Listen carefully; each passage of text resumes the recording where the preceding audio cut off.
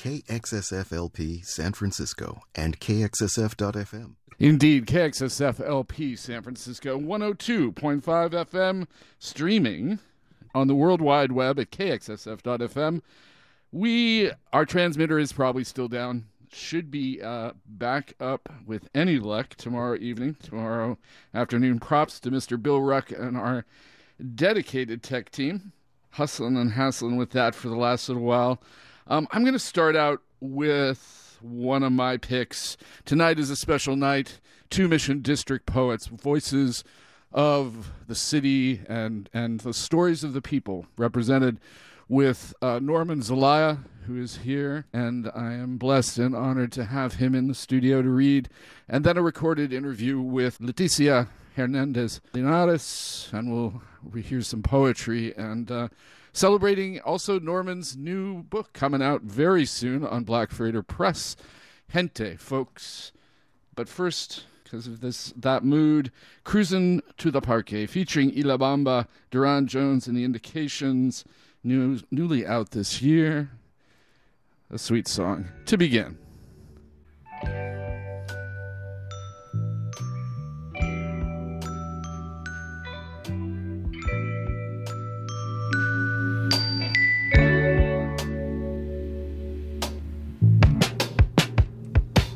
Let's go cruising to the park, cruising after dark. Let's go out,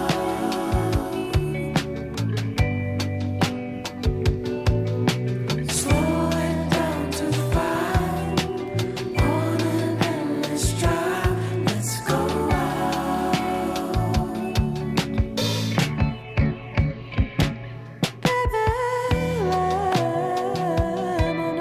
baby.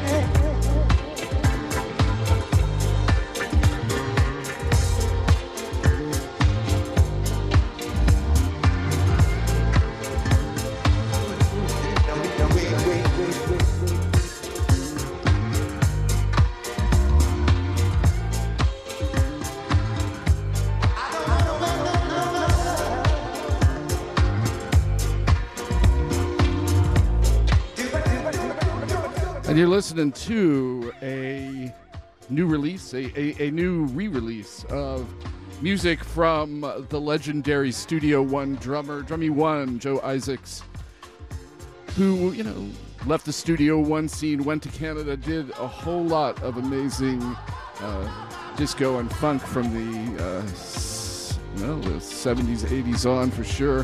This is his release as Risco Connection, Sitting in the Park, the dub version, of course. And before that, to start out the night, Duran Jones and the Indications with Ilabamba, Cruisin' to the Parque, featuring Ilabamba, of course. And gonna do a little spot and be back with Norman Zelaya and his pick. And here's this spot. Support for KXSF comes from the Music Store, an independent record store located in San Francisco's West Portal Business District.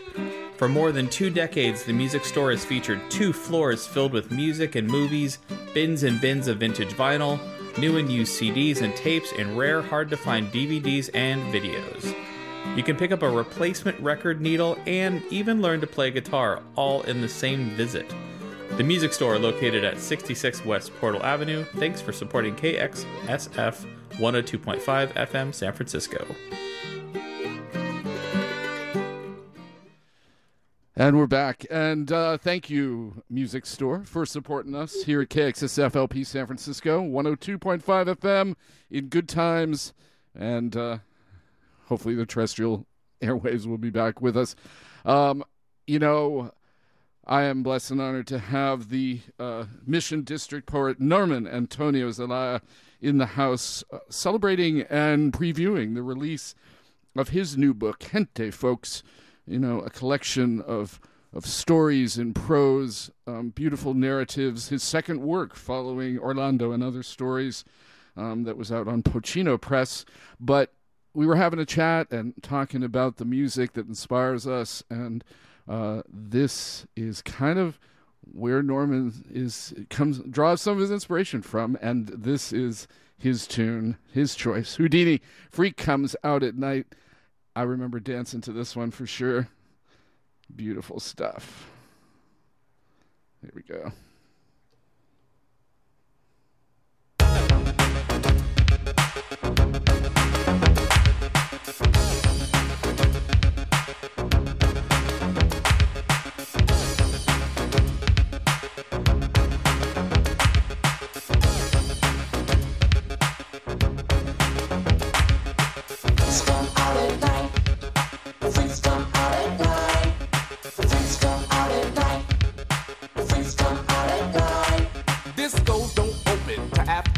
And it ain't till 12 till the party really starts. And I always had to be home by 10, right before the fun was about to begin. Crowds of people lined up inside and out, just for one reason, to rock the house. But in the daytime, the streets were clear. You couldn't find a good freak anywhere, cause the freaks come out at night. The freaks come out at night. The freaks come out at night. Freaks come out. The freaks come out at night. The freaks come out at night. The freaks come out at night. The freaks come out at night. Freaks come out. The freaks come out at night. Now when freaks get dressed to go out at night, they like to wear leather jackets, chains and spikes. They wear rips and zippers all in their shirts, real tight pants and fresh mini skirts. All kinds of colors running through their hair, and you could just about spot a freak anywhere. But then again, you could know someone all their life and might not know they're a freak unless you see them at night, cause the freaks come out at night. The freaks come out at night. The freaks come out at night. Freaks come out. The freaks come out at night. The freaks come out at night. The freaks come out at night. The freaks come out at night. Freaks come out. The freaks come out at night. Now the party's jumping, the place is packed, and when the crowd's like this, I'm ready to rap. But before I can buzz around on the mic, freaks are all over me like white on rice. Freaks come in all shapes, sizes, and colors, but what I like about them most is that they're real good lovers. They do it in the park, they do it in the dark, but most freaks are known for breaking hearts. You can never tell what a freak is thinking of, and you may never catch a freak without at least one glove. If they don't walk, when they step, they strut, and 9 times out of 10 they drive you nuts. So take my advice, you don't stand a chance. Freaks are so bad, they got their own dance. So if you wanna live a nice quiet life, cause freaks come out at night. The freaks come out at night. The freaks come out at night. Freaks come out. The freaks come out at night. The freaks come out at night. The freaks come out at night. The freaks come out at night. Freaks come out. The freaks come out at night. Hut one, hut two, hut.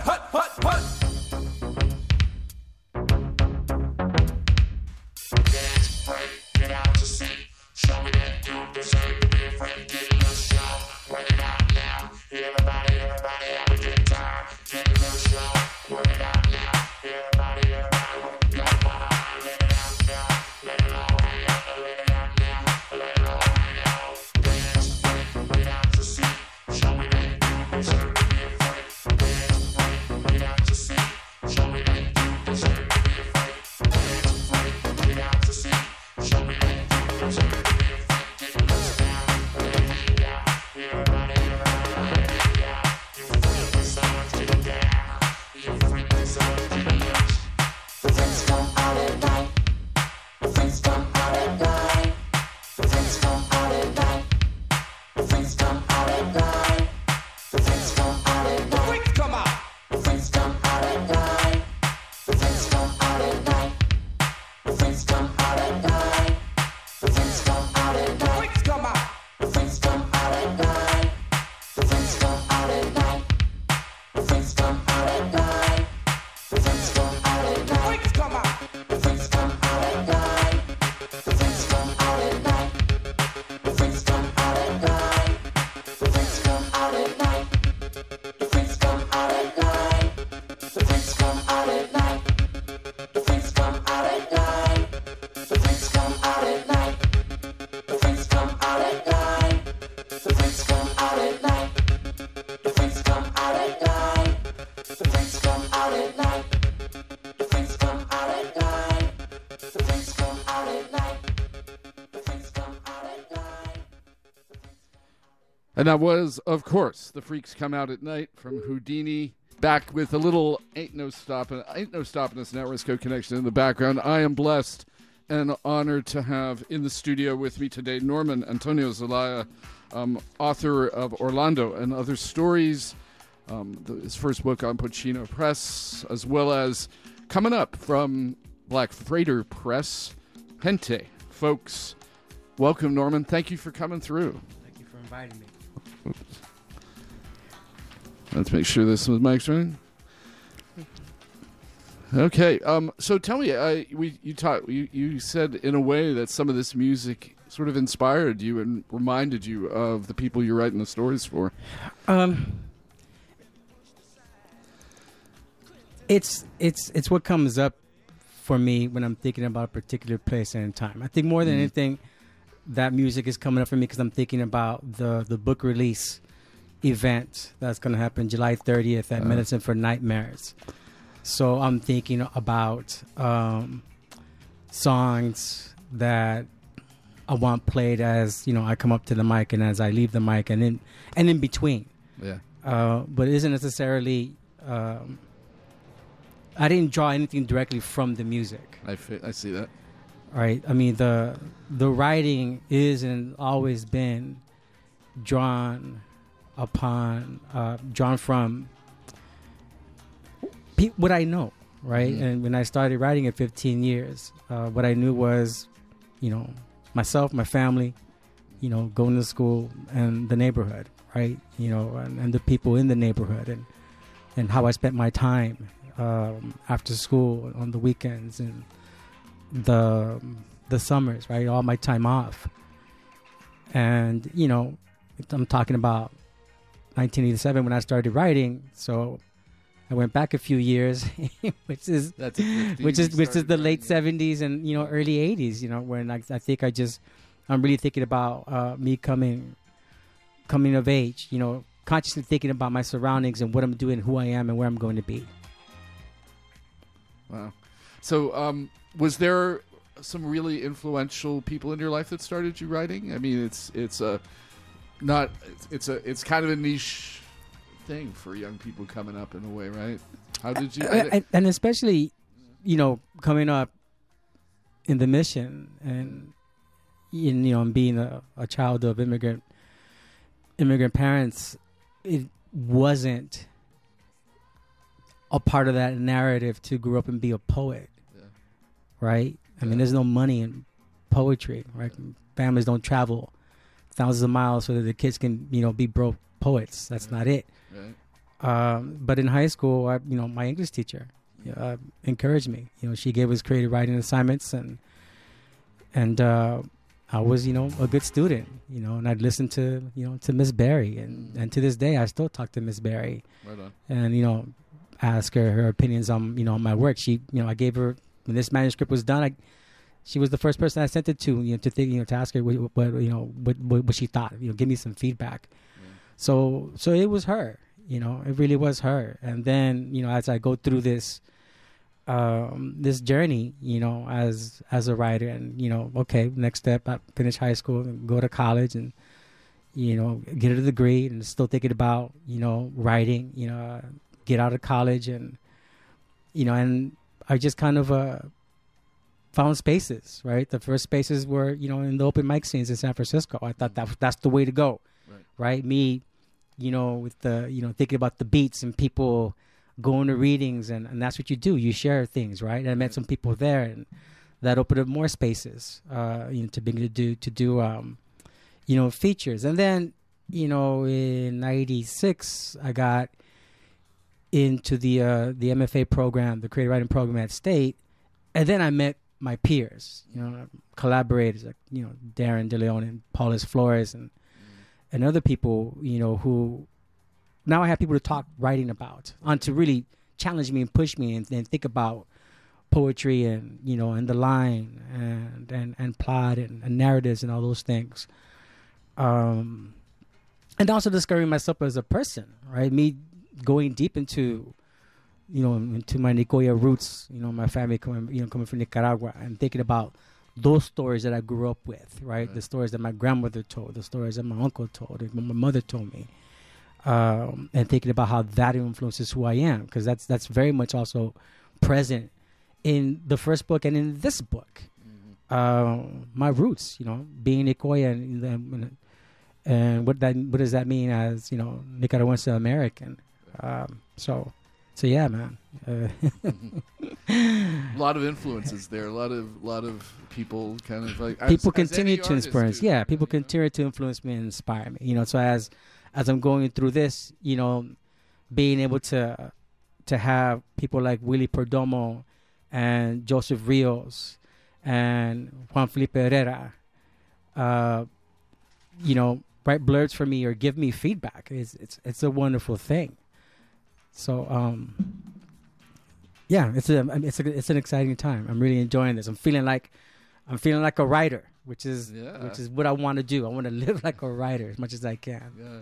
Well, this is your second book, and the first book was amazing. And I've heard, I think, one piece from that. Was that a new piece that you read at Canto y Flores, or Flor y Canto? I'm sorry. That piece was from the new book. That piece was from the new book. Gorgeous work, and your stories are so beautiful and touching, and draw from the power and the resilience of the neighborhood, and just are so inspiring. I appreciate hearing you do that.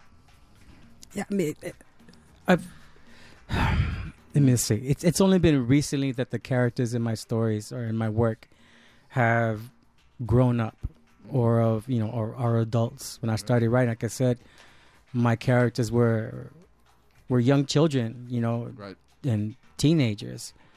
13, 14, 15, discovering the world. And it wasn't until, I'll say, like the last 5 to 7 years that the main character is, 38, paying rent, living in San Francisco, a teacher, and dealing with this current world. So the book definitely has, its roots in, I'll say, 1982 Mission.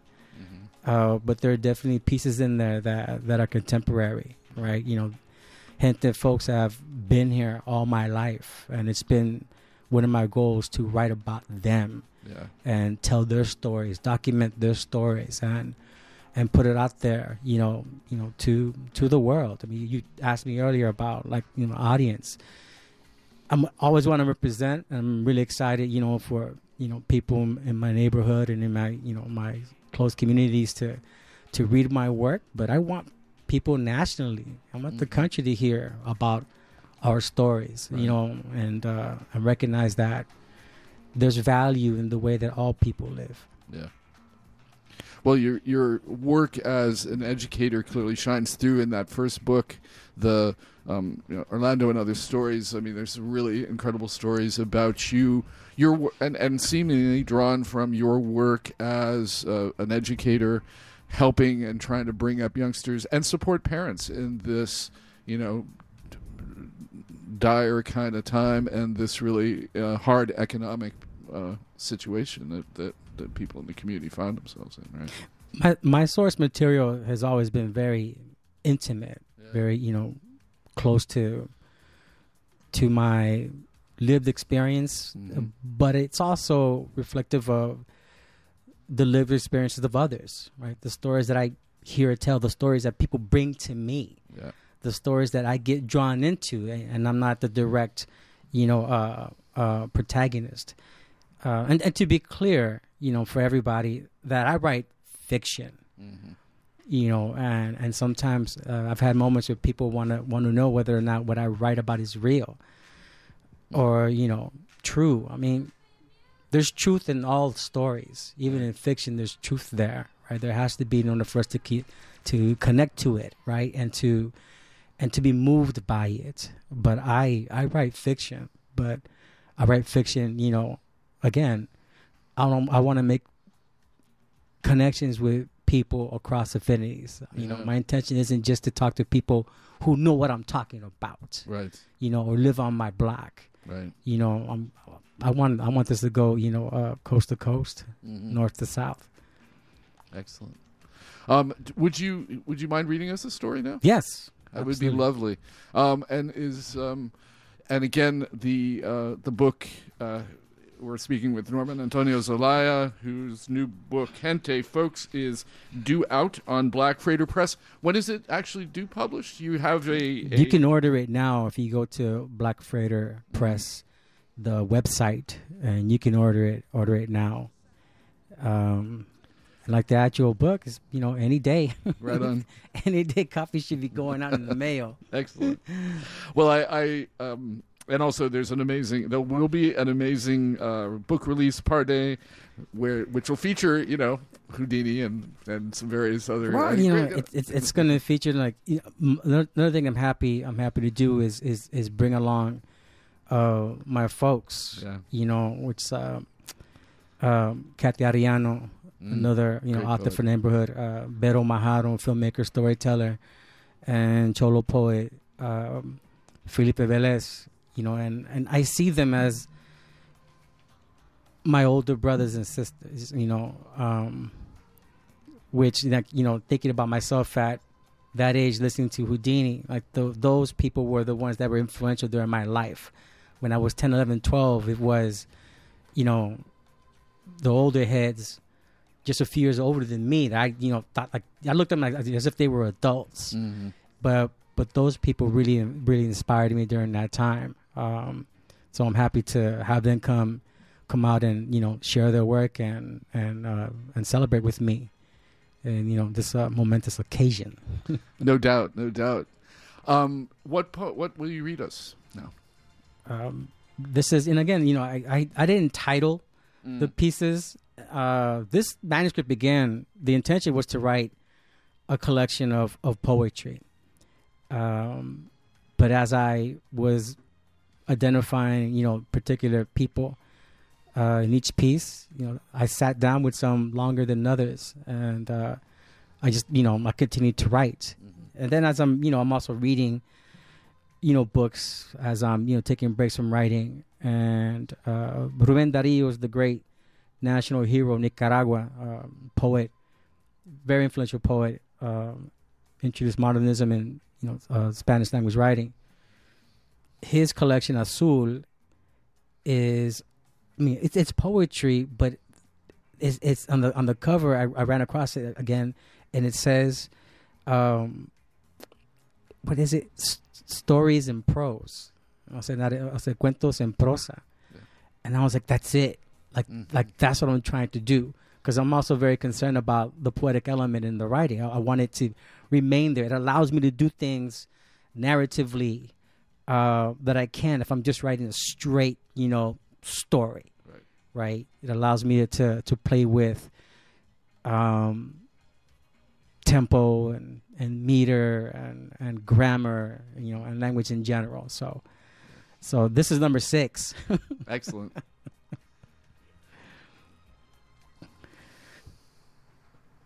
Lisette is a young woman, a girl really, in a cream-colored dress, a sheath too short. She leans against the corner, her crossed arms pressed firmly against her breast. A silver Lexus creeps and she breaks into a little trot. The car follows her, and the driver shouts profane and angry as it pulls alongside her, but Lisette keeps walking, screens her face with her dainty hand. "You gonna come around? You gonna have to." A public works truck rolls up behind the Lexus and stays on its tail until the driver is forced to peel away. "Gonna have to." Lisette heads back to the corner. She has just a small shawl draped around her shoulders. It covers her to the elbows, but she tries to fit the rest of herself in. Her knees knock. She wonders where the dude will come back. It doesn't matter. Whatever. She stifles a shiver and waits, like the old woman does across from the school up the street, unwearyingly, curled in a folding chair on the corner, a coat buttoned neck to ankles, next to her strawberry stand all afternoon, calling fresas to each passerby as she peels peanuts in her lap. Lisette waits like that. A block away, a motor revs. A garbage truck rumbles under the lights on 24th Street. Then it fades. Lisette thinks about going to a pumpkin patch when she was little. She didn't see any of the trip along the coast because she was too small to see out the window. It was all high greenback of the bench seat and a pale blue sky, a few cotton-like clouds that must have left shadows on the water below. It was good that she couldn't see how high the school bus was, above the ocean, how close it was to the edge of the cliff the whole time. She watched the sky dreamily until they arrived and the door opened to a patch that reached out to golden hills and hundreds of pumpkins scattered everywhere. Sister Regina said the students could pick one pumpkin each. They streamed out into the rows, grabbing and lifting all manner of pumpkins, small and oblong and reddish and white and covered in warty bumps. Lisette walked patiently through the patch, stepped carefully in between pumpkins, squatted to look close, stroked the rind. She didn't pick any up. She crept along low to the ground, inspected as much with her hands as she did with her eyes, until finally she settled on a perfectly round, symmetrical pumpkin. It was large as she struggled to carry it. One of the chaperone mothers tried to convince her to take a small one. It was better for little children, but Lisette ignored her and huffed towards the bus, stopped to rest the pumpkin on the ground a couple times, but she carried it herself the whole way. On the drive home, she hugged the pumpkin tight so it didn't fall and thought about how much fun it was to ferret around the patch and farm, all the colors, splotchy orange and green pumpkins, strawberries, black olali berries, peaches, plums, mangoes, avocados. Lisette pulls a shawl to better cover her elbows. She wishes she had a crate to sit on. It's 4:30 in the morning and it's cold. A white pickup truck turns the corner slowly, but doesn't stop for her. That's fine. She's busy minding the children in her arms. Her feet tap the sidewalk. Likely, he'll come around a second time for her. If he doesn't, someone else will. Lisette thinks about the dude in the Lexus, but forget him. Forget that guy. Above her, a light goes on in a window. The sheer curtain glows green. No one moves inside. It's too early to get ready for school, but still time to get up. Powerful. Thank you. Amazing story. I loved the remembering and the that sort of looking back at youth and what's currently happening, and such a powerful bit of work, man. Yeah. And I'm also trying to to imagine, who who these people in the neighborhood are, because they are members of the community. I take them to be members of the community, and they have real stories. They're not two-dimensional. And even, like Lisette's connected to the place the way I'm connected to the place. So it's not just, 24th Street, Harrison in the neighborhood, but it's the California coast. It's imagining that someone like Lisette had that opportunity to explore the area that's so diverse that, she too could have gone to a pumpkin patch, which is, I would imagine, typical of, American children. So I really love that, you're telling the stories of the neighborhood, and you're bringing this out to try to just not humanize, but to show everyone, the amazing diversity and the depth of people's experience and stories that are often erased, right? I mean, that's the thing. Our mainstream culture takes working people's and immigrant cultures and squashes it. There is a necessity to humanize these folks, because there are things, there are narratives, that dehumanize these folks, simplify them, make them problematic. Right. One of the themes from my first book was around homelessness, and I got to thinking a lot about homelessness as it ended up in my classroom. And two of my students went from having, a home in May to being in shelters in August. And, and of course I see it, I walk through it every day on my way to work and, and leaving work. But it was a particular thing, different thing to now have to support folks in my own class. And this is small children. I taught at that time kinder, first and second grade.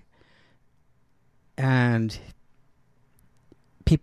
children are survivors, and they showed up to school and they gave the same effort they did that I expected of them every single day, without outwardly demonstrating that there might have been some struggle or some anxiety.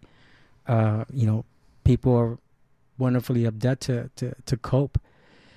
But I also, was thinking about the narrative that was happening in San Francisco and in the media, and I recall reading an article online, and then of course online people can respond, and there was such vitriol and nastiness and viciousness, calling people garbage and trash. And I'm like, would any of these people call my students garbage and trash and, say that they're the problem? So it's necessary, I think for me, speaking for myself, to humanize many of these people, right? I mean, I grew up with all these, varied experiences, and these are all the things that people can live. They do not stop being people. Right. And our society tries to put people in these boxes and ignores their needs and their wants, and it ends up being, and sadly, increasingly so, falling to people like you, educators, people in the classroom, to try to deal with those problems. And it becomes your job, but it shouldn't be your job. There's limits to what we can do as educators. And I'll try to pivot this a little bit back, to how it shows up in writing. In order to support that student, there's some work to be done to understand that student and that experience, right? and then also like check my own bias and what I may be projecting about a situation. What are my assumptions about what's happening, and then how do I correct those assumptions so that I can get the outcomes I want for the student. So in thinking about Gente and folks in writing, I have to take the similar approach. If my characters are going to ring true, or they're going to connect with the reader, it's because I did my due diligence to develop that character, right? And I may not mention, because I can't, like, all the details of of that character's lived experiences, but I have to imagine it so that I can tell this one story about Lisette. Right? I spend a lot more time thinking about Lisette as a complete person and how she grew up, right? In order to write these, 700 words about her, these 2 pages about her. So I spend a lot of time thinking about who she might be, in real time. I pass by someone like Lisette all the time. Moments, right? Get up 5 a.m, it's dark, and I'm just going to the gym, and there's someone is at that corner. There's someone is, walking, quickly up the street. But that person is there every day, right? So, I don't know. The images stay with me, and I do the work to kind of fill in the rest.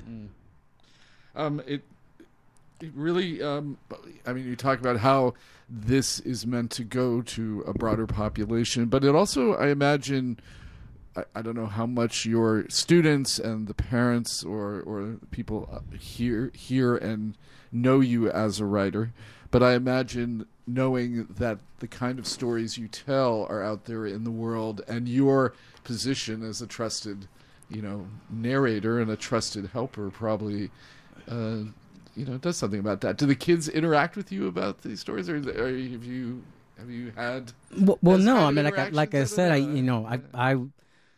taught kinder, first and second graders. I'm like, this literature is not for them. Right. No, I don't bring my writing into the classroom, and that's a completely separate job. I feel you. Okay. The demands of that job doesn't allow me to bring in my writing, nor do I want it to. Yeah. I've been invited, by other educators to share my work, over the years, mostly in high schools. And I think definitely, my work is appropriate for high schoolers, and I'm happy to get, thank you cards, from students, and letting me know that they dig what I'm doing, that they do make connections with it, that it validates who they are. Like, they thank me for writing these stories, and they want to tell me, oh, I'm Nicaragüense too, or I grew up like that too, or this reminds me of my grandmother. That's a wonderful feeling, to get that kind of feedback from, again, kids that are having similar experiences, but in different parts, of California, right? But I'm hoping, that kids will grow up with my books on the shelves. Yeah. Why not? That's a happy possibility. Yeah. Yeah. Well, the kind of stories that really should be taught, and I think would bring a lot to community education and narratives. And I want to just say again, just to break in, that we are you're listening to KXSF LP San Francisco 102.5 FM. I am with poet and educator Norman Antonio Zelaya, who is celebrating and reading from his second published work, now out or almost out, available for pre-order at Black Freighter Press, blackfreighterpress.org. And Norman, tell me a little bit more about sort of the plans. Are you going to tour this work? You're going to get to do a book tour, that kind of thing?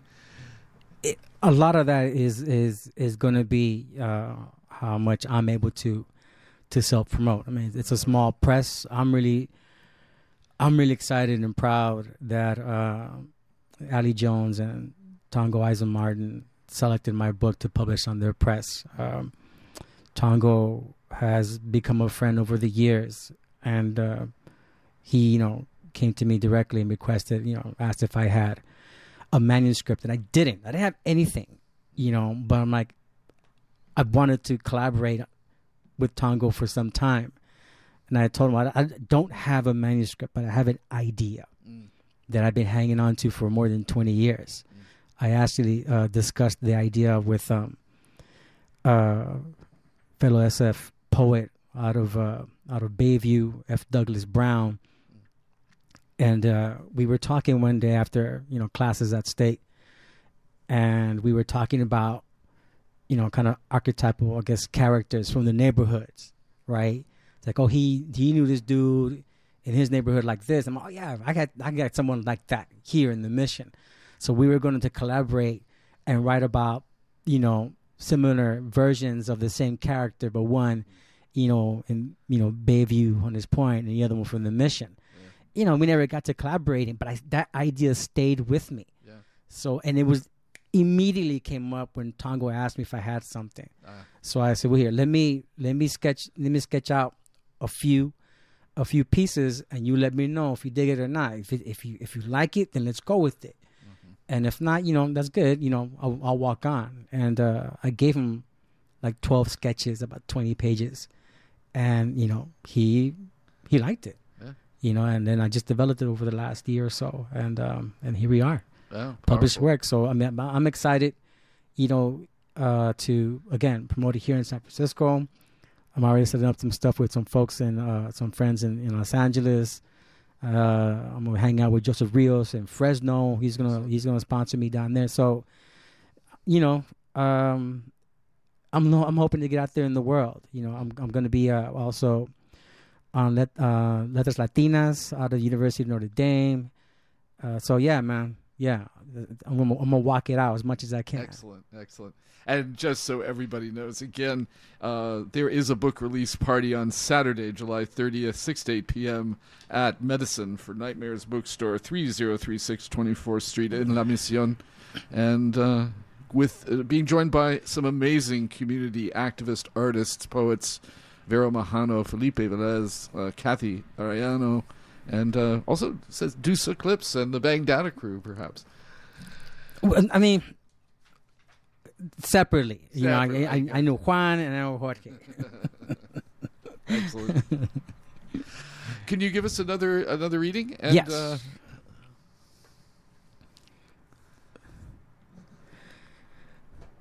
Juriel comes down the sidewalk. Khaki Benz and white Niners jersey, the red 16 pulled over his swollen belly. His steps are choppy but quiet. He's out over his toes, like a toddler. He's exposed, his red jacket rumpled and open. There's a shine to his unshaven face. He looks at the pavement as he goes, an uncertain stare. His face something worrisome, preocupado. Then he sees me and he lights up. Tío, ¿me regalas $1, tío? He says it like I would say it, $1. He grew up here like I did. He's from these streets like I am. He's familiar to me like other heads I crossed in the neighborhood. He's a ghost of barrio past. I can picture him. He wasn't a dude that got into games. First it was wrestling against the fence as homeboys ran full courts. He just watched, talked mild smack. That was your eye, Guillermo. Ha, caballo. Then he guarded the boombox so as old heads played softball. Hey, batter. Checked the EQ and tossed balls back to the infield, careful not to drop his cigarette. And finally, he posted up on the block, cracked his beer sloppy, talking about, remember? Hey, remember? But no, wait. wait, check it out, brother, right? It was like this, check it out, my head. Hey, I'm talking. We was kicking back, right? Slurping, Oscar face.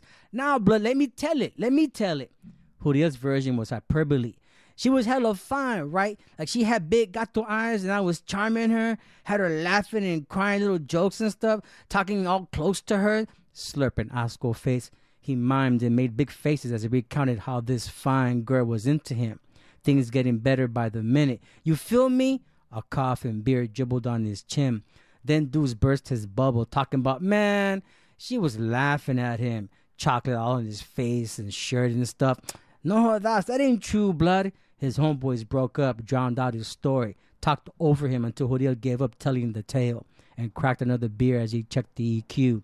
Grinned, man, forget you guys. A funny shuffle, slurp, and Oscar face. You guys don't know, shoot.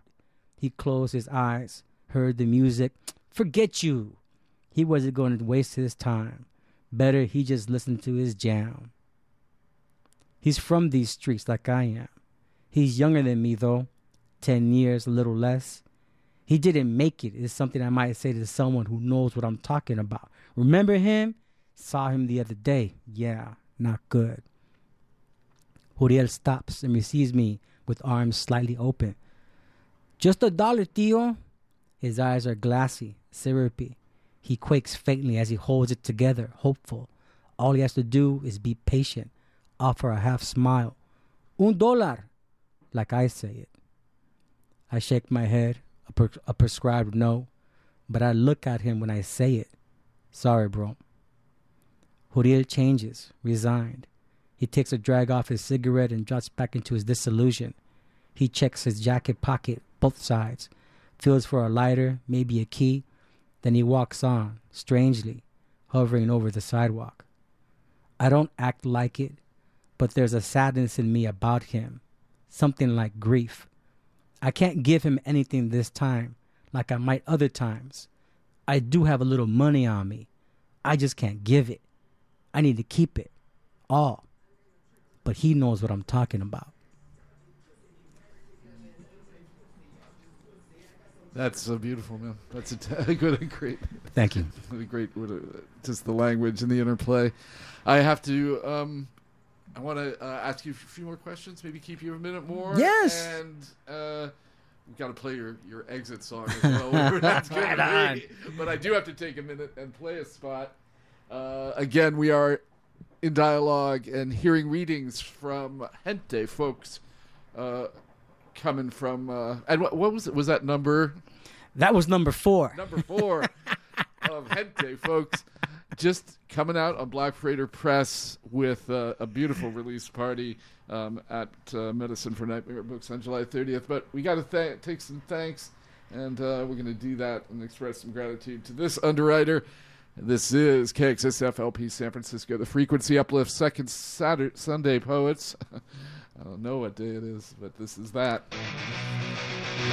Support for KXSF comes from Open Mind Music, a haven for record lovers since 1994. Henry at Open Mind believes music soothes the soul, inspires change, and makes us move. Find a wide variety from ABBA to Zappa, funk to punk, bebop to hip-hop, including new and used LPs, vintage turntables, local art, and your chance to meet Roxy the Doxy. Come find your groove in record time at Open Mind Music, 5521 College Avenue near Rockridge BART in Oakland.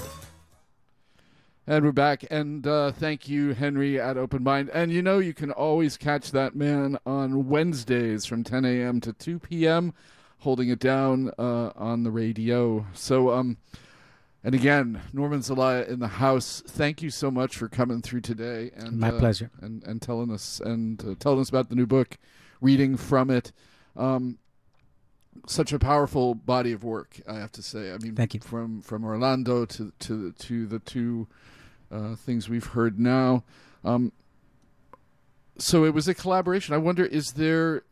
Do you see yourself as sort of doing the work with you were talking about with F. Douglas Brown, the poet? Are you thinking, or is part of this representing other neighborhoods, or is it pretty much all rooted in the mission at this point? And I mean, like I said, the genesis of the idea came out of that conversation. Yeah. Which I imagine, happens with, artists who find find their peers, right? You know, we discuss, we talk about writing, you know, we exchange, you know, stories and we bounce ideas off of each other. I'm sure if Douglas can, you know, write his version, or maybe he wants to, write his version of this book, but this is, you know, it's definitely mine. Right on. Well, I you know, could be any other, right? but it's again, I mean, I'm just excited that it's coming out and people are going to read it, you know, and if part of the response is that people are inspired to write their own versions, you know, of the people and the places that they care dearly about, of the people and the places that have informed who they have become, then, you know, more power to all of us, you know. You know, hopefully people will get out there, you know, and look for platforms that will publish and promote, you know, voices that have been historically underserved, as they say. Yeah. Well, it's certainly your poetry, the poetry and the narrative, the poetry and the prose really brings that out, and really, you know, it can feel into those lives a little bit, even though, you know, I haven't lived those particular lives, and I really appreciate your words and your work in doing that, Norman. Really, really beautiful stuff. Thank you for having me. You're welcome. So, what are we gonna go out with? I mean, is this the exit tune for the Debbie Deb, man? Debbie Deb, no doubt. Okay, Yeah. let's find out. So tell me. You know, there's got to be a story behind. That was the first one you mentioned. Any story well, about I mean, the Debbie Deb track? Again, like, as the music that I gave you is what's in my head as I'm preparing, you know, for this reading. Yeah. Another wonderful thing about this book and my previous book, you know, coming out, is that it's, you know, it's a tangible thing. Like, people can now sit at home or on the bus or on a plane and read the book and think about me as a writer. Yeah. Whereas, you know, I've been giving readings, man, you know, more than 30 years. And I think for a long, long time, people knew me as, but they know I write stories, but I think what they remember is what I do on the microphone. They remember me as a performer, as an entertainer, you know, as a reader, but not necessarily walk away with the stories that I tell, you know, because what I do on the microphone isn't necessarily what I do on the page. You know, so as I'm preparing for this, you know, this reading and performance, because I want to have a good time. You know, I'm going to take advantage of being up on that microphone, and people know I'm going to tell stories. I'm going to tell some jokes. I'm going to engage the public because I enjoy myself like that.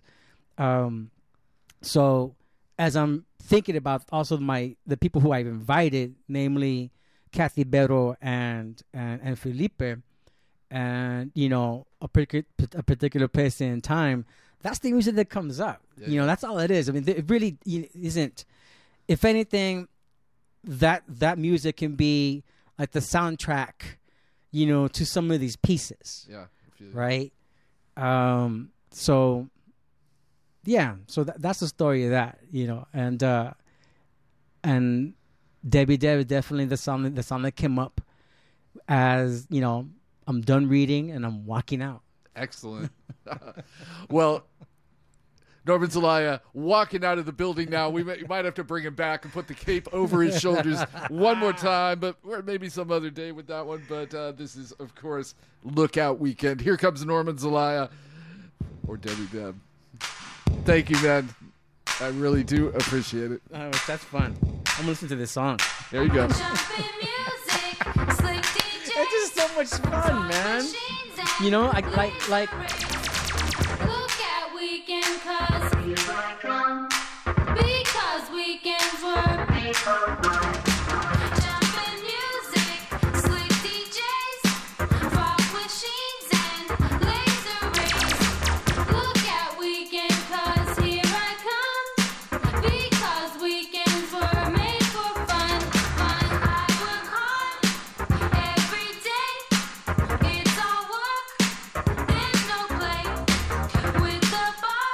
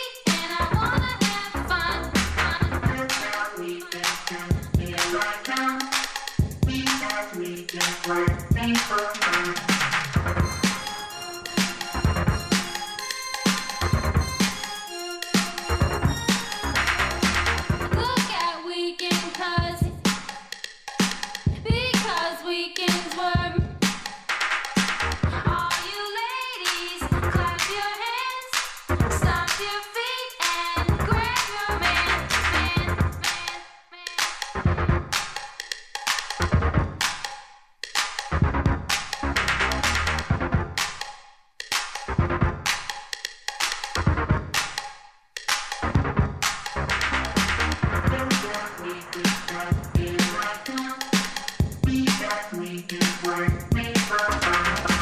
Okay, man, it's your time. Show the ladies what's on your mind.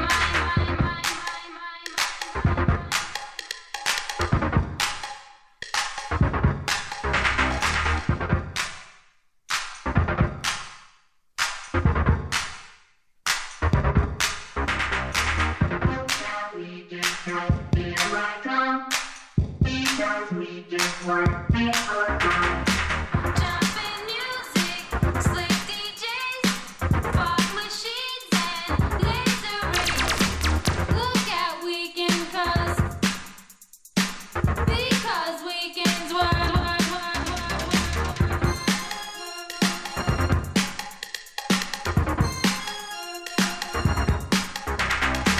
I work hard every day. It's all work. There's no play.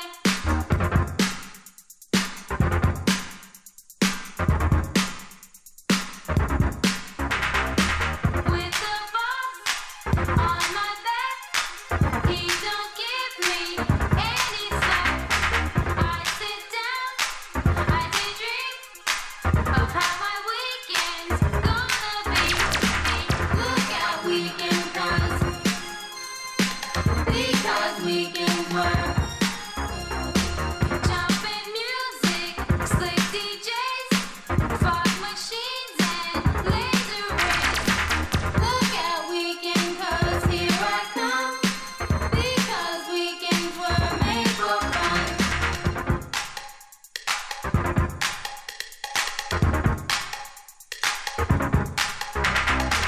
Look out weekend 'cause because weekends were made for fun.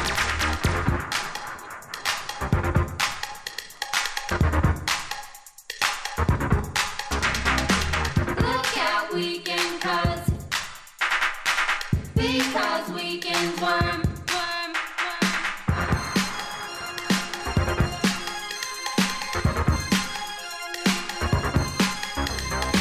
Look out weekend 'cause because weekends were.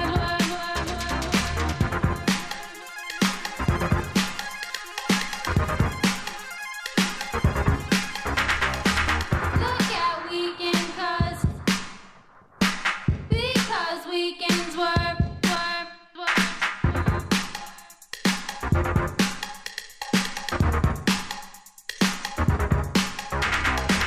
Look out weekend 'cause because weekends were.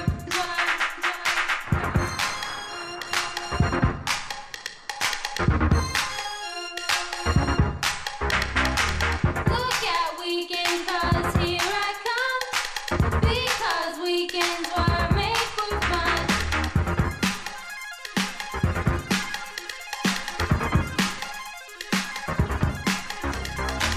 Look out weekend 'cause here I come.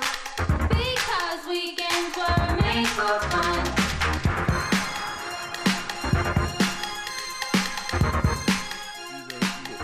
Hey, it's KXSF LP San Francisco, 102.5 FM in better days, but always streaming at KXSF.FM. Thank you to Norman Zelaya for coming through, reading, and you go with a little get into the funk a little bit here as we transition.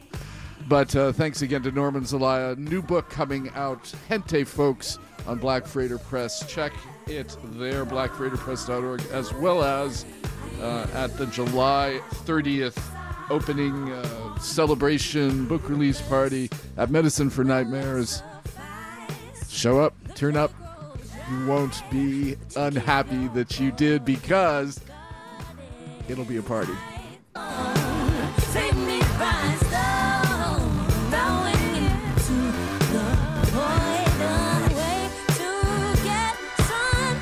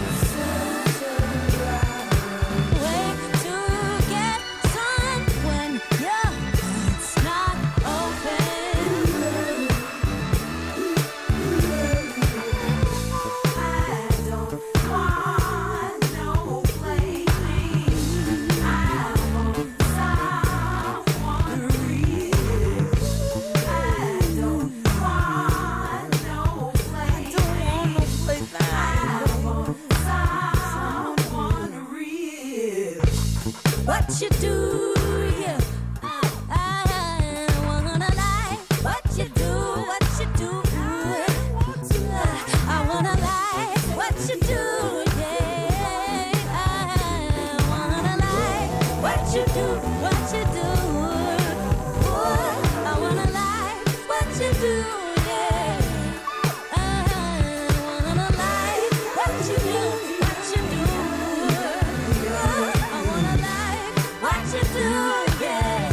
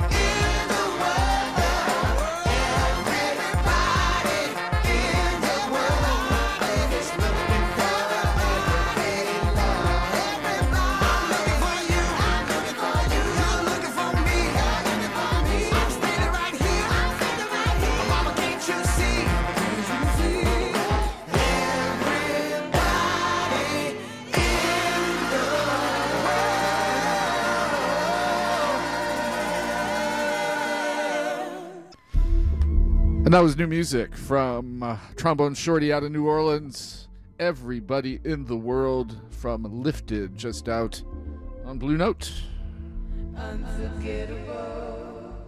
Definitely unforgettable. And thanks again to Norman Zelaya for coming through, reading from Gente, folks.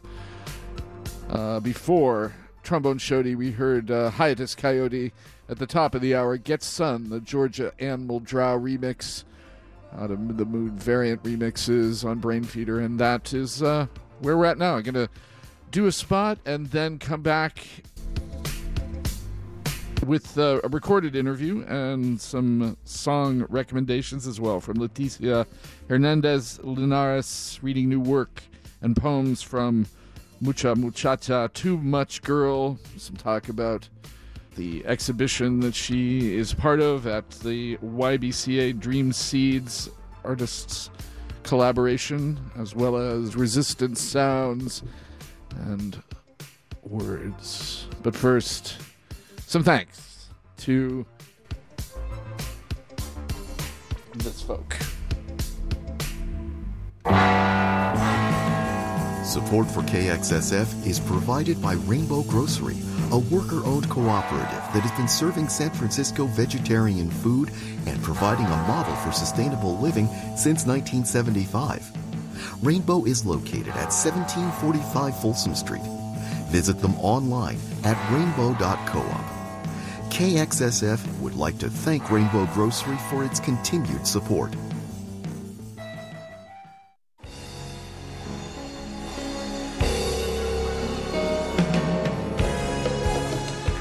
To begin this segment of our second Sunday's Poets, usually I just do one poet, but this seemed appropriate.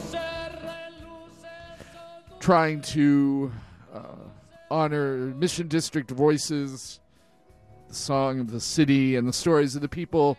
I was honored and had a great conversation with Leticia Hernández-Linares, and I'm just going to let that roll. Talk about a number of things that she reads from the book Mucha Muchacha and some other new work, which is really powerful.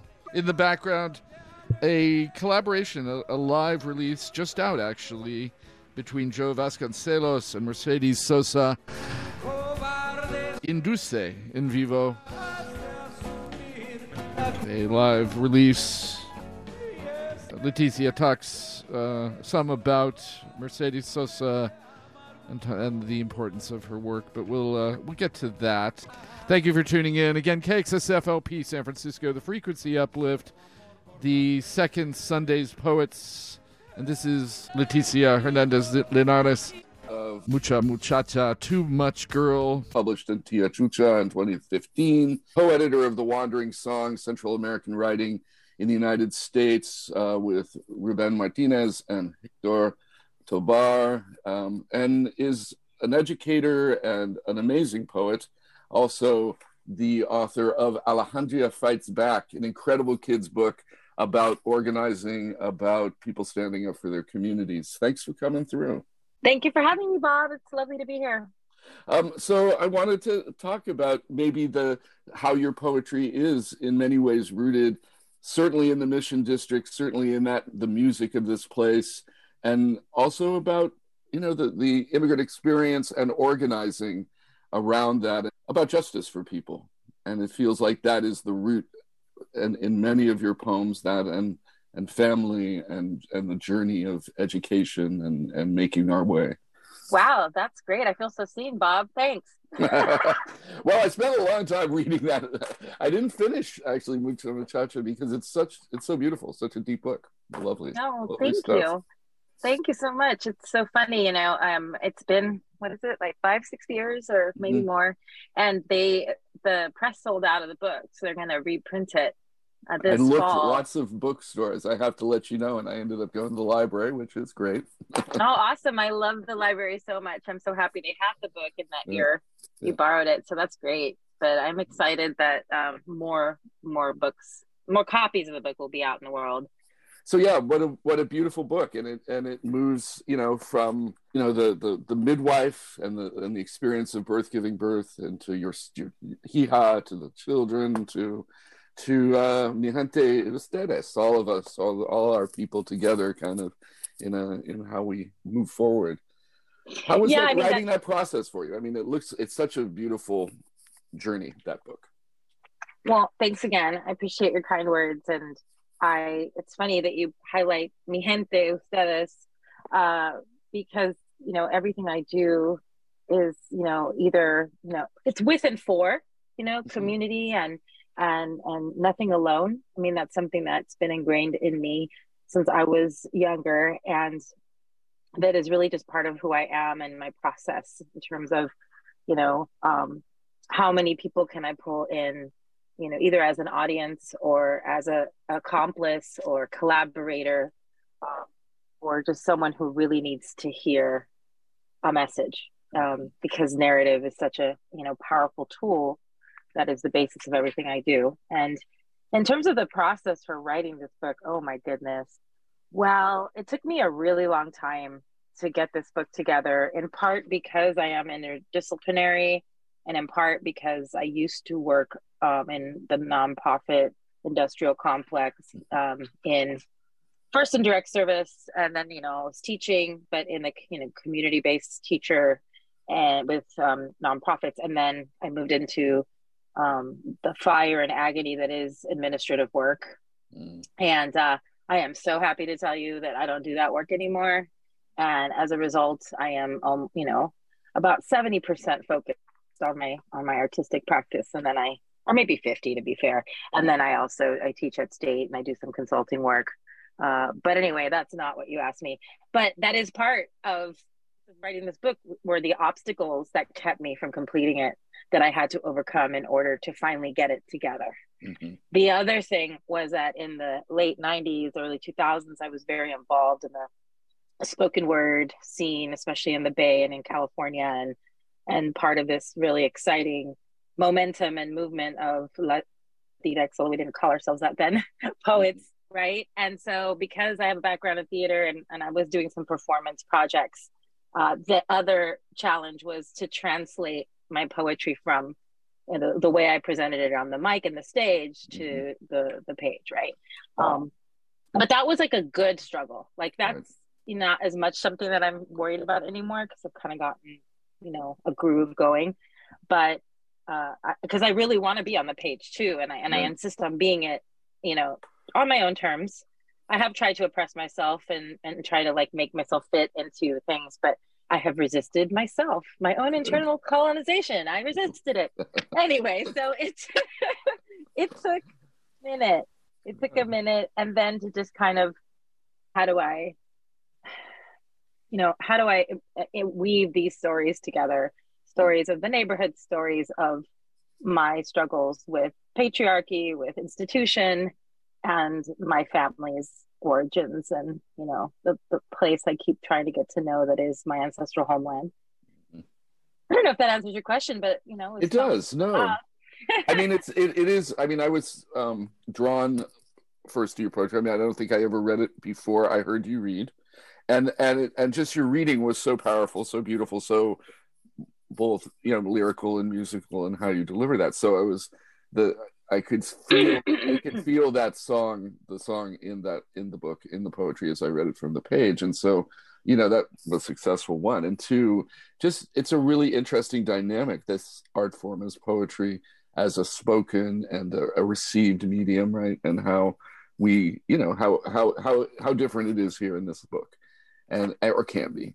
And I appreciate that. And I wonder, for you, do you have a different experience sitting down to write versus getting ready to read? I mean, what is that? The reading experience for you, because you're rooted in a scene that is really all about performance. Yeah, I think definitely is it different? How you approach your creative process? Yeah, I'm trying to think about how I want to explain. There's always the musicality or the rhythm that's part of either writing it or performing it. Certainly when I get ready to read, I prepare. I'm a double earth sign with fire moon, so I'm always rehearsing and know my timing. And my biggest pet peeve is that poet who gets up and, do I have time for one more? It's like, oh, bruh, come on, be professional. But you didn't ask me about my pet peeves, of which there are. Which I'd like to hear. I could fill a book with those, let me tell you. Sounds like a poem in writing, but anyway, I interrupt.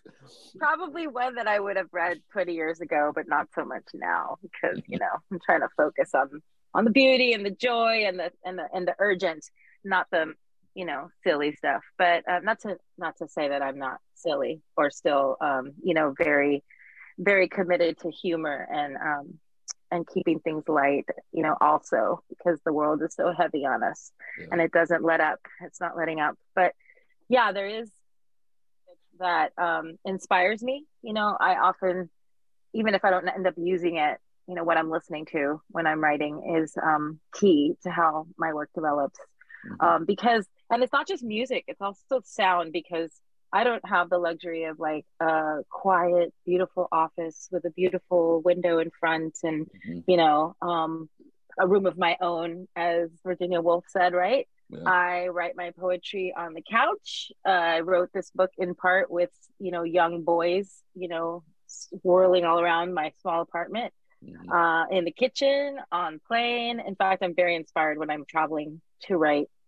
So the sounds and the soundscape and sights also kind of really play a part. So I think I do my best writing when I'm kind of in a resistant place, right? Where I have to like, okay, I've got to make these rhythms work, or it's my white noise, if you will, or sometimes it's my inspiration and my background. And so moving around, listening, and just having a full body experience, right, an interdisciplinary experience is important to me. Some people need quiet, they need that room, they need nature. And I mean, I haven't had that many experiences writing in nature. It was lovely, and I'm not, that might be nice when I don't have children to tend to, that I can leave for those magical residencies of 2 weeks, and 2 weeks seems like an eternity to be away from my kids. But again, I digress. But that is, connected to the idea of like, what's your process, right? Beautiful. Well, I love the, speaking of your children, I love the two poems in here, the section of Mucha Muchacha about the two of them being born, and what as a parent, but not a mother, I can relate. Really beautiful, that sense of bringing life into the world, and that seems like that's a poetry. That's an essence of poetry. You're bringing that life, that creative spark to people. In a way. Yeah, it's so funny. When I was pregnant with both of them, with each of them, they're about 5 years apart. I used to run a series of interdisciplinary performance series of, and with an incredible array of women of color, who many of whom I'm sure you're familiar with, that came through over the 10 years. And both times when I was pregnant with them, I was pretty far along, and I curated it, I hosted it, had a fabulous time, but I bring that up because it wasn't that many, but a handful of, men, friends, I'm going to put quotes around friends, mentioned, it's going to be really hard to continue your art when you're, as a mom, just like when I was moving into those horrid administrative ranks. It's going to be really hard to be an artist when you're an executive director. And I managed to pull all of those off together. And I really brought on my kids. I mean, my kids have grown up in the community and community orgs and protests on the stage. They've written themselves. My son just graduated from the Sawa School of the Arts in musical theater. My younger son is really into visual art, but they're both interdisciplinary, to my pride and joy. So yeah, my sons are a real important part of my work as an activist and an artist, or I really don't separate them. So artivist, Well, would you bless us with a poem? No, seems like a good moment to. This one doesn't have the song in it, but it's new. Okay. What's the name of the poem? The Lining. Thank you. Since we're talking about motherhood, I thought I would read a new poem that I had published in 14 Hills, the San Francisco State Journal, a couple years ago. It seems like it's been like 10 because it was 2020.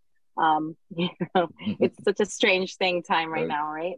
Yeah. This is a little different than my usual, I think. So we'll see what you think. The Lining. There are 3 layers, a pile of paper, uterus binds, where they write you into breathing. You are made of words that sing the mother inside. La madre adentro, the first layer. The second, the backup, the chorus that pushes you through from other world to birth. The womb, vast, where I can grow, love, child you into existence, an extension of me I can't keep. Tú eres mi otro yo. When my mother had an early removal, she said something about her vejiga, la bolsa, her bladder in a bag, and I pictured balloons. Translation is also a removal. The third, a coat covering the day with membrane and ligament, not always filled, and when hollow, still belly, vessel, chamber. La matriz traces to pregnant animal, to the function, and my mother's, bored, betrayed her, buckling her pelvic region, the tissue growing inside out, in search of beasts in need of ink. There are 3 layers, the paper in the uterus where you write my breathing. What of me when the mother is on the outside? Amazing. That's really beautiful. Thank you. Thank you. I was excited when they picked it because, Uh, like I said, it's a little bit of a departure. And we are listening to an interview and a reading, and that was the poem, a new poem published in the SF State magazine for 48 Fields, The Lining. And we're having an interview and reading with Leticia Hernández-Linares of a YBCA scholar and artist, and we'll talk more about that in just a second. But I do want to take a moment to do a little PSA, since this is community radio, and it's all about supporting and amplifying voices in the community. Want to give a shout out to these guys, and thank you for tuning in. Again, this is the Frequency Uplift Second Sunday Poets with Leticia Hernández-Linares. But first, this.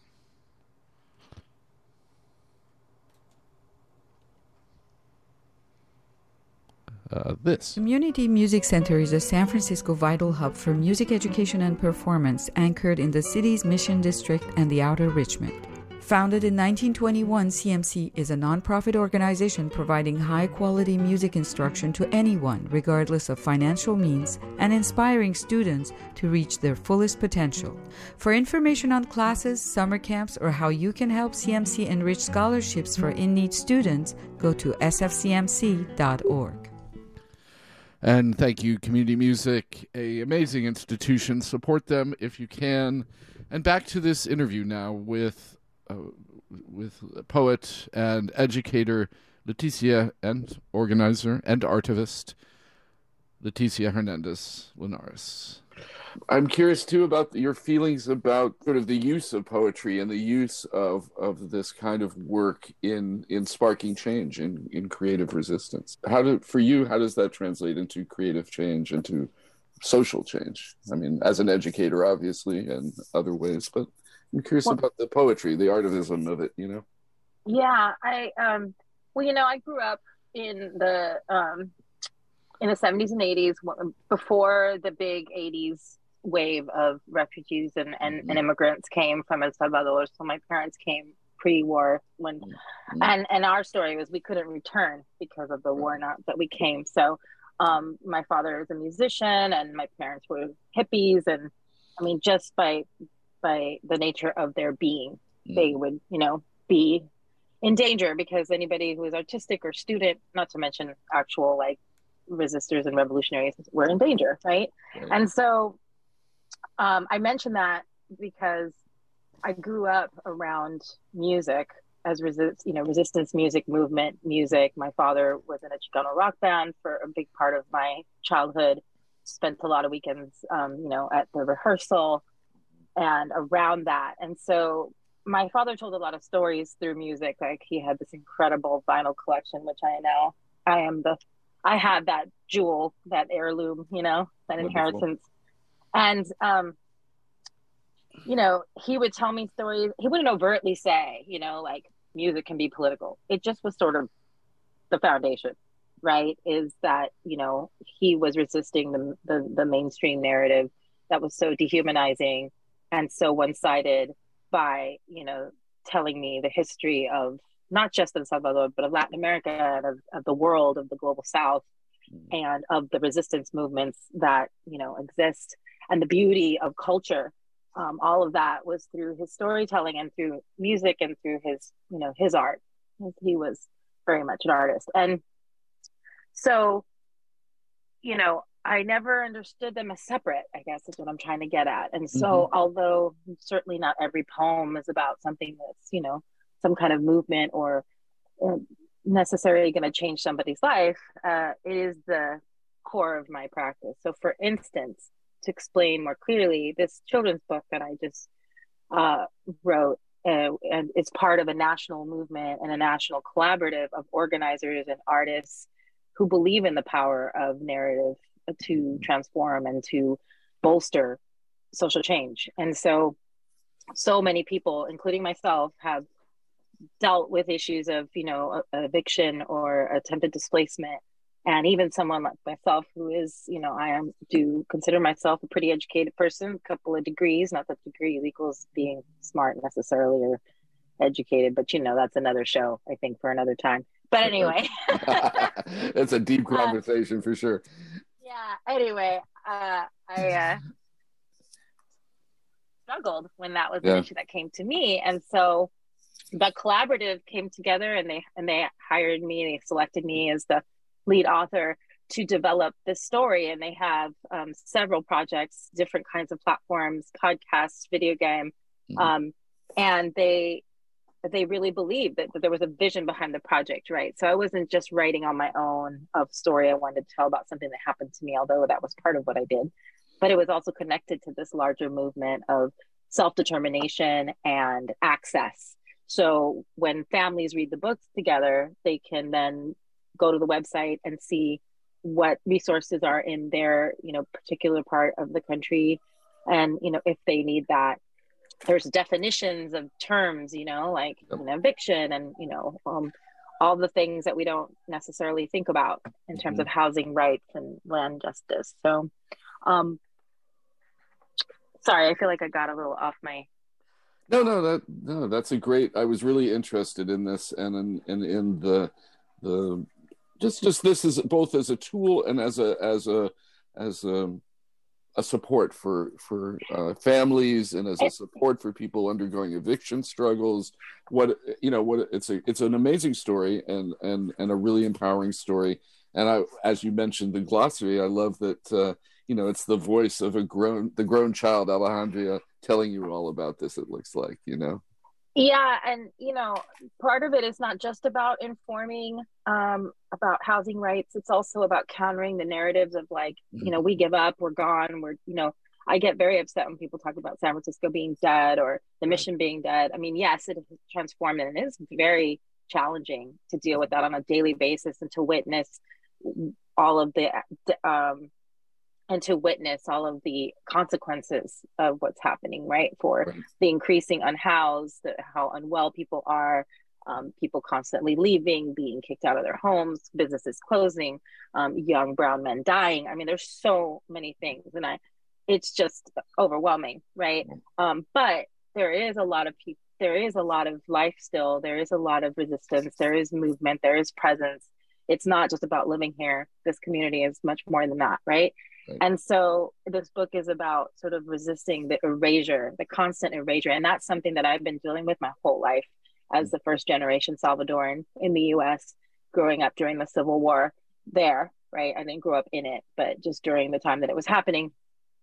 And so that's an important impact of the book, right? Is that look at us. And then, because it was a coalition of Black and brown folks, we kind of were thinking about certain asks, right? The story committee was like, well, we'd like it to not be any particular neighborhood, but anybody throughout the country can relate. And that's not making it universal, it's everybody's story, but just trying to be really intentional and inclusive. And I wanted the character to be Central American because there are very few books that feature Central American kids books, right? Outside of Jorge Guetta's work, who we're lucky enough to have as a local author. And so I wanted the protagonist to be Central American. And then I thought, let's make the character Afro-Nicoya to also uplift, the erasure and visibility and anti-Blackness that is a real thing in Latin America as well. And so just really trying to like highlight that intersectionality and really let everyone into the story, and also show that young people have incredible capacity. And this was based on something that my own son did. And so when people are like, where did you get the idea? I'm like, well, you know, from a young person I know around the way. That's beautiful. Yeah, it is really an empowering story and beautiful story, and you know, bought it for a new teacher, as you may know, and really appreciate that, and the interdisciplinary stuff that you mentioned as well. I mean, you have as a YBCA 10, what is it, honoree, I suppose. You've done an amazing installation that's all also about community and also about healing, and was really wanted you to talk about that a little bit and tell us about the Sure. installation. It's open through the summer and free most of the time. Yes, it is open and free. It's called Dream Seeds, and it is at Yerba Buena Center for the Arts, downtown San Francisco. And I was so blessed to go from this collaborative I was just telling you about with the kids' book called Rise Home Stories. And if you look that up, you can find the website pretty easily to see the other projects and to understand more. And we were really fortunate that we partnered with the Feminist Press who published the book. And so they will be reprinting it because that's also been doing really well. So that's exciting. But so to go from there to the YBCA 10, which is an inaugural program, and to receive the honor, it's a lot of numbers, YBCA 100, YBCA 10, but I have often found myself in life building the plane as we go. That just seems to be my lot or charge. And so we were doing that a little bit as the first group, the inaugural group of this sort of test of YBCA trying to figure out how to do better as an institution that is, you know, admittedly rooted in white supremacy and displacement of, you know, where the physical building itself stands. Right. And so it has been really amazing for me. I will say the humility and the transparency and the generosity has been pretty phenomenal on YBCA's part. And when I say that, I say like the people that I've worked with on the staff who I've grown to know and respect and appreciate so much. And then there's the fellows, the co-artists that are just family now. Beautiful, amazing, you know, courageous artists. And you know, for me, and I've shared this multiple times, I've been in a relationship with YBCA for almost 7-8 years now, maybe even more.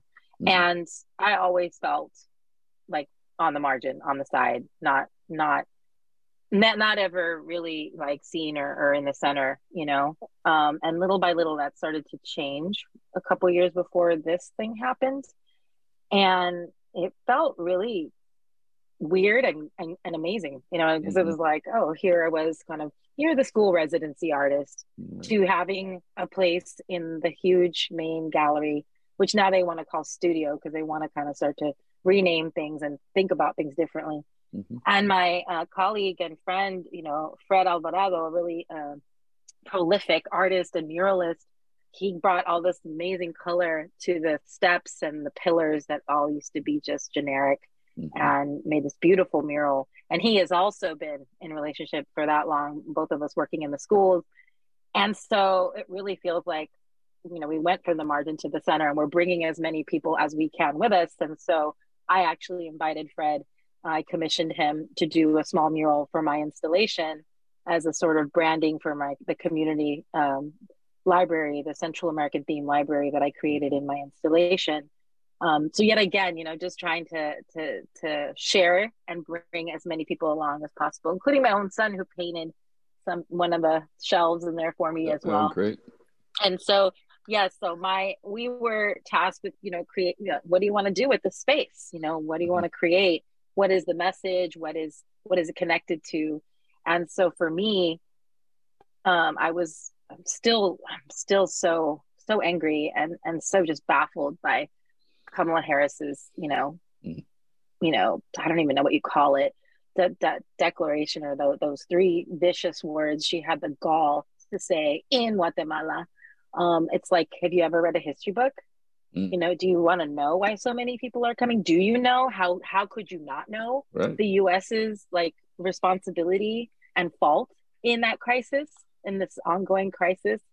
And so that was something I wanted to talk about in connection to my lifelong work in Central American studies, arts, convenings, just making us visible, bringing us together, countering the narratives that for decades have painted us as this awful, foreign, ugly thing, and show the world how I grew up learning and imagining and celebrating my culture inside the small, places we lived, my parents and I. And so I wanted to create welcoming, I wanted to celebrate culture, and I wanted to counter narrative. And so one of the components of my installation is a giant muñeca sin pena, which means, without shame. And she's an anti-worry doll, if you will, come to life, and reframing the narrative of Ishmukane as a princess who will solve your worries for you if you just put it under your pillow, these tiny little dolls. And I wanted to kind of explore the idea of, immigrant labor and immigrant sort of subjectivity, and also of our own history and legends, right? Ishmukane is a different, much different, more powerful creation deity in the Popol Vuh. And again, it's all translation. It's hard to say what's right and what's wrong, right? But I just wanted to invite a collective conjuring of people bringing their own vision, their own manifesting into a space, so connected to that narrative transformation of like, you can envision it and you can make it happen, which is something my mother always told me, and I didn't really get it, didn't really click until more recently about like, yes, we can envision, this big, white, empty, uninviting room that I've never been invited into suddenly becomes mine and the 9 other artists. What do you want to do with it? I want to make it as welcoming and as colorful and as bilingual and as intergenerational as and multiracial as I can. And so like for instance, I was making the doll with my collaborator and one of the producers, Annalisa, and a person on the staff of YBCA who had never I tried to say hi to her, and she was just kind of like, whatever. And I was like, okay. And then she came over and she wanted to know what we were doing. And then it turns out she's Guatemalan and her family are weavers, and she gets really excited about the project. And then she gifted me a woven huipil, a blouse. So she became a collaborator too. Wow. And was so excited about it, and and then it started to happen, right? It was like, oh, I'm pretty confident. One of the few, if not one of the only Central American artists who's had this much space, to use in this building. Maybe I'm wrong. I'd be happy to be wrong. But, I've brought people who've never come to YBCA. And so have the other artists too, right? And so, I don't know if that makes sense, but that's kind of the spirit of, what we've been doing, the other artists have been doing. There's a plant library, there's the interactive dance floor, there's a house, there's a sanctuary outside and inside, there's spell books, there's poetry, and this incredibly beautiful tree, and there's a lot to explore. So it's not just my piece. I want to make sure to invite folks to see the whole experience. We're going to have a closing celebration the last weekend of August, and I'm actually having an event coming up next week on July 7th. I'm having an event on July 16th. And so there's a lot to check out. YBCA? Yes. So on July 16th, I'm hosting it. And this has been a series of events, as you know, that I've held in the space. I am hosting a novelist, Gina Valibrera. She is working on a novel about Salvadoran women, and she is from San Francisco but lives now in Michigan, and she happens to be in town. So She's finishing up her novel, and I'm actually also working on a young adult novel, also about mine is sort of Salvadoran archetypes that I write about a lot, La Ciguanaba and Prudencia Ayala. And so the Arts Commission is supporting that work for me. And so we're going to be sharing like sneak peeks of this new work that is related. We have related titles. Great. And it's called Daughters of the Volcano. And we have a musical guest, Monica Maria, who is amazing. So I'm really excited for next Saturday at 3 p.m. in the YBCA lobby. We're going to have this little floricanto.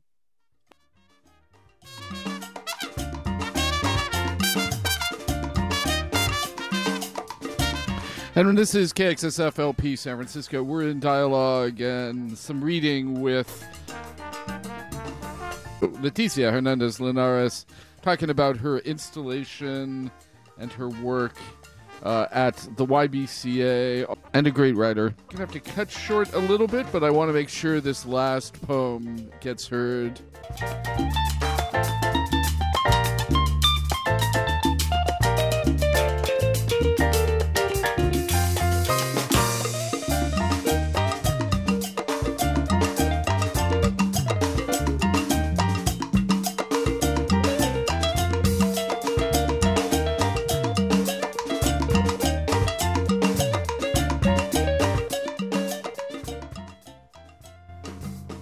Bienvenida. Daughter of Shaimala, how many times did they mispronounce your mother into a jumble of letters? Doubt her crimson intonations, her fragrant words. Did Shaimala struggle? Did she crave return? Our mothers both, their feet on this blood moon terrain, yours bearing degrees, mine a womb-full, morning childhood geography, warm rain pressing her eyelids, and palm tree leaves growing over so long. Archie, pretending a bridge. A foreign government sucking her under, obscuring the foundation of Mesoamerica's past, crafting game boards for hierarchies of immigrants, and you as ambassador. Do not come, daughter of Shaimala, to stand among the ghosts stripped of song, look into the eye of Guatemalan citizens and talk of securing facades and fences that the wind will mock. Volcanic ash in your throat after a 3-syllabled assault, the trees peering at you when you tell the reporters about the example of Shaimala, a seismic silence in the wake of detrimental declarations of unwelcome. Do not say the words. Pluck the blades from your mouth so you don't cut my fingers as I reach for the rabbit that will reason with me. Spit up scripted quotes about your immigrant mother and what she taught you. Have you sat on the floor in the bare wood with the trickster rock? Have you counted calories to understand a you that isn't wrapped in blazers of police, cop, chota blue, and the polyester of powerful men? Bring Shaimala's textiles and layer them over the tejidos de todas mis madres y mis abuelas, and we can sing mourning for Claudia Patricia. I will arrange shells and shuffle cards, show you how I fled the monstrous machina, how I grew the crochet of my hair to cover the scars of institution. I am the skin of Las Americas, my leg bearing the birthmark of this tierra, of the sanguinary currents that overflow. I walk and sing along the cosmic waste of this continent, along the line of fire at the belly of the earth. Daughter of Shaimala, scrabble the words of your mother's name and spell her out on this blood moon terrain. The las and the yas are not so different. Daughter of Shaimala, yo soy la hija de Leticia del Carmen, la hija de soy la Mercedes, and there are no borders to secure except the ones that encage us. There are no borders to secure except the ones that encage us. There are no borders to secure except the ones that encage us. So beautiful, and such a beautiful and powerful rebuke to power, misused and abused as it is. So thank you so much for that work and for that welcoming and beautiful room that kind of counters that narrative for sure. And oh, thank you. I wonder, did you think of a song? Mercedes Sosa is a big inspiration to me, and I wrote a poem for her in Mucha Muchacha, and I sing a lot of her songs, and you know, she didn't write a lot of all the songs that she sang, but she definitely popularized a lot of them. And Canción con Todos, you know, the song with everyone, right? And a lot of her songs are about resistance and community and resilience. So the Canción con Todos inspired me in terms of, you know, thinking about the relationship, not only to community, but with the earth and land. And so, yeah. Thank you. That's the song I chose. Mm-hmm. This is Mercedes Sosa. Yo le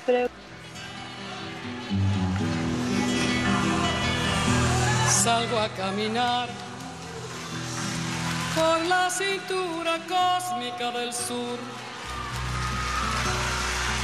Piso en la región más vegetal del viento y de la luz. Siento al caminar toda la piel de América en mi piel y anda en mi sangre un río que libera en mi voz su caudal. Sol de Alto Perú, rostro válido, estaño y soledad. Verde Brasil, besa mi Chile, cobre y mineral. Subo desde el sur hacia la entraña América y total, pura raíz de un grito destinado a crecer y hasta allá.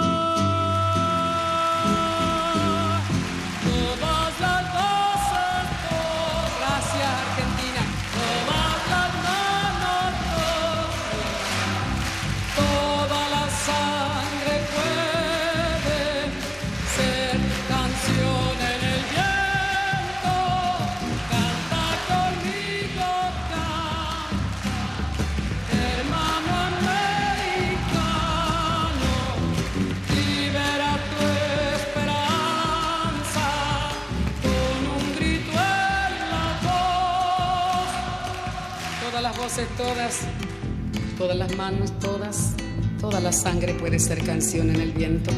Canta conmigo, canta, hermano americano, libera tu esperanza con un grito en la voz, así sea. Muchas gracias para vos. Todas las voces, gracias, todas las manos, toda la sangre puede ser canción en el viento. Canta conmigo,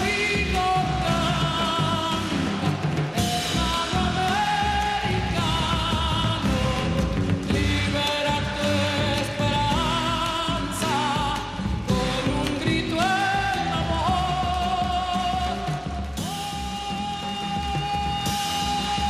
Yo le pregunto al mundo, el mundo me va a engañar. How to decipher songs embedded in ocean foam.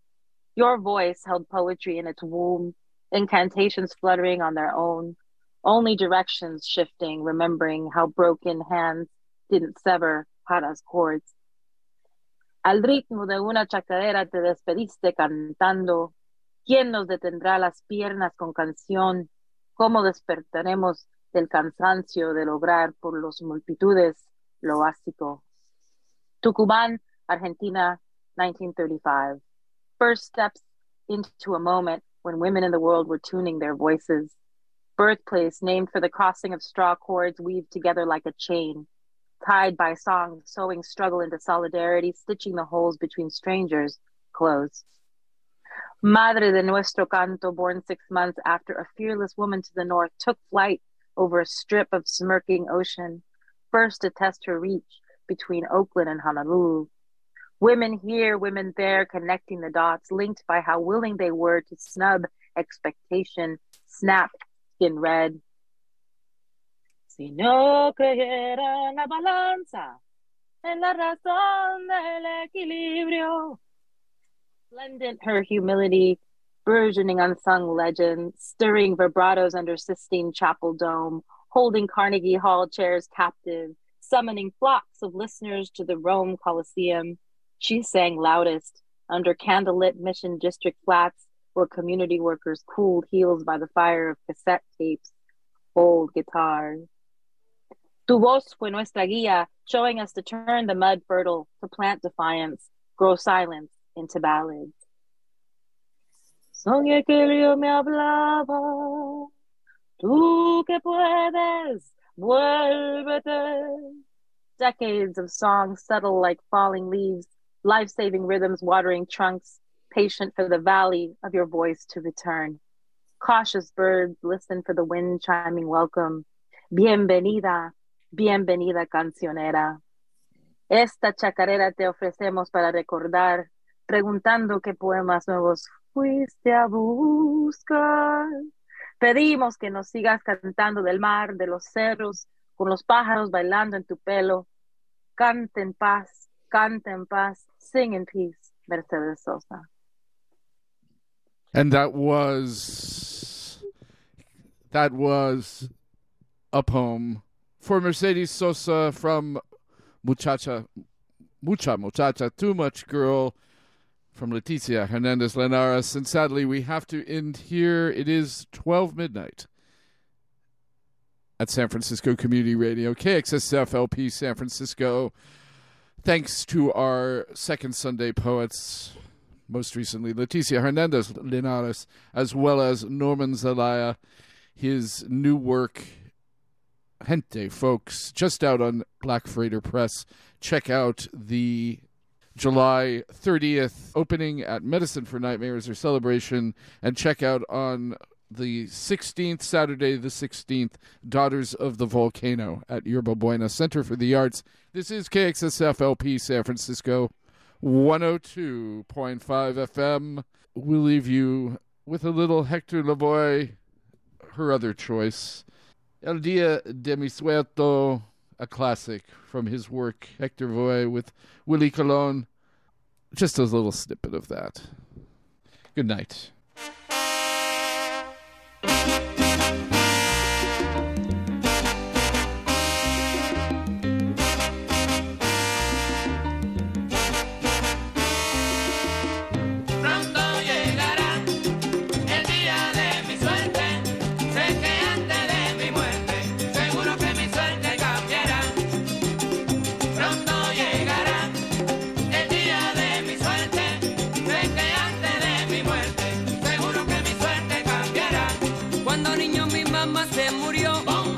Con el viento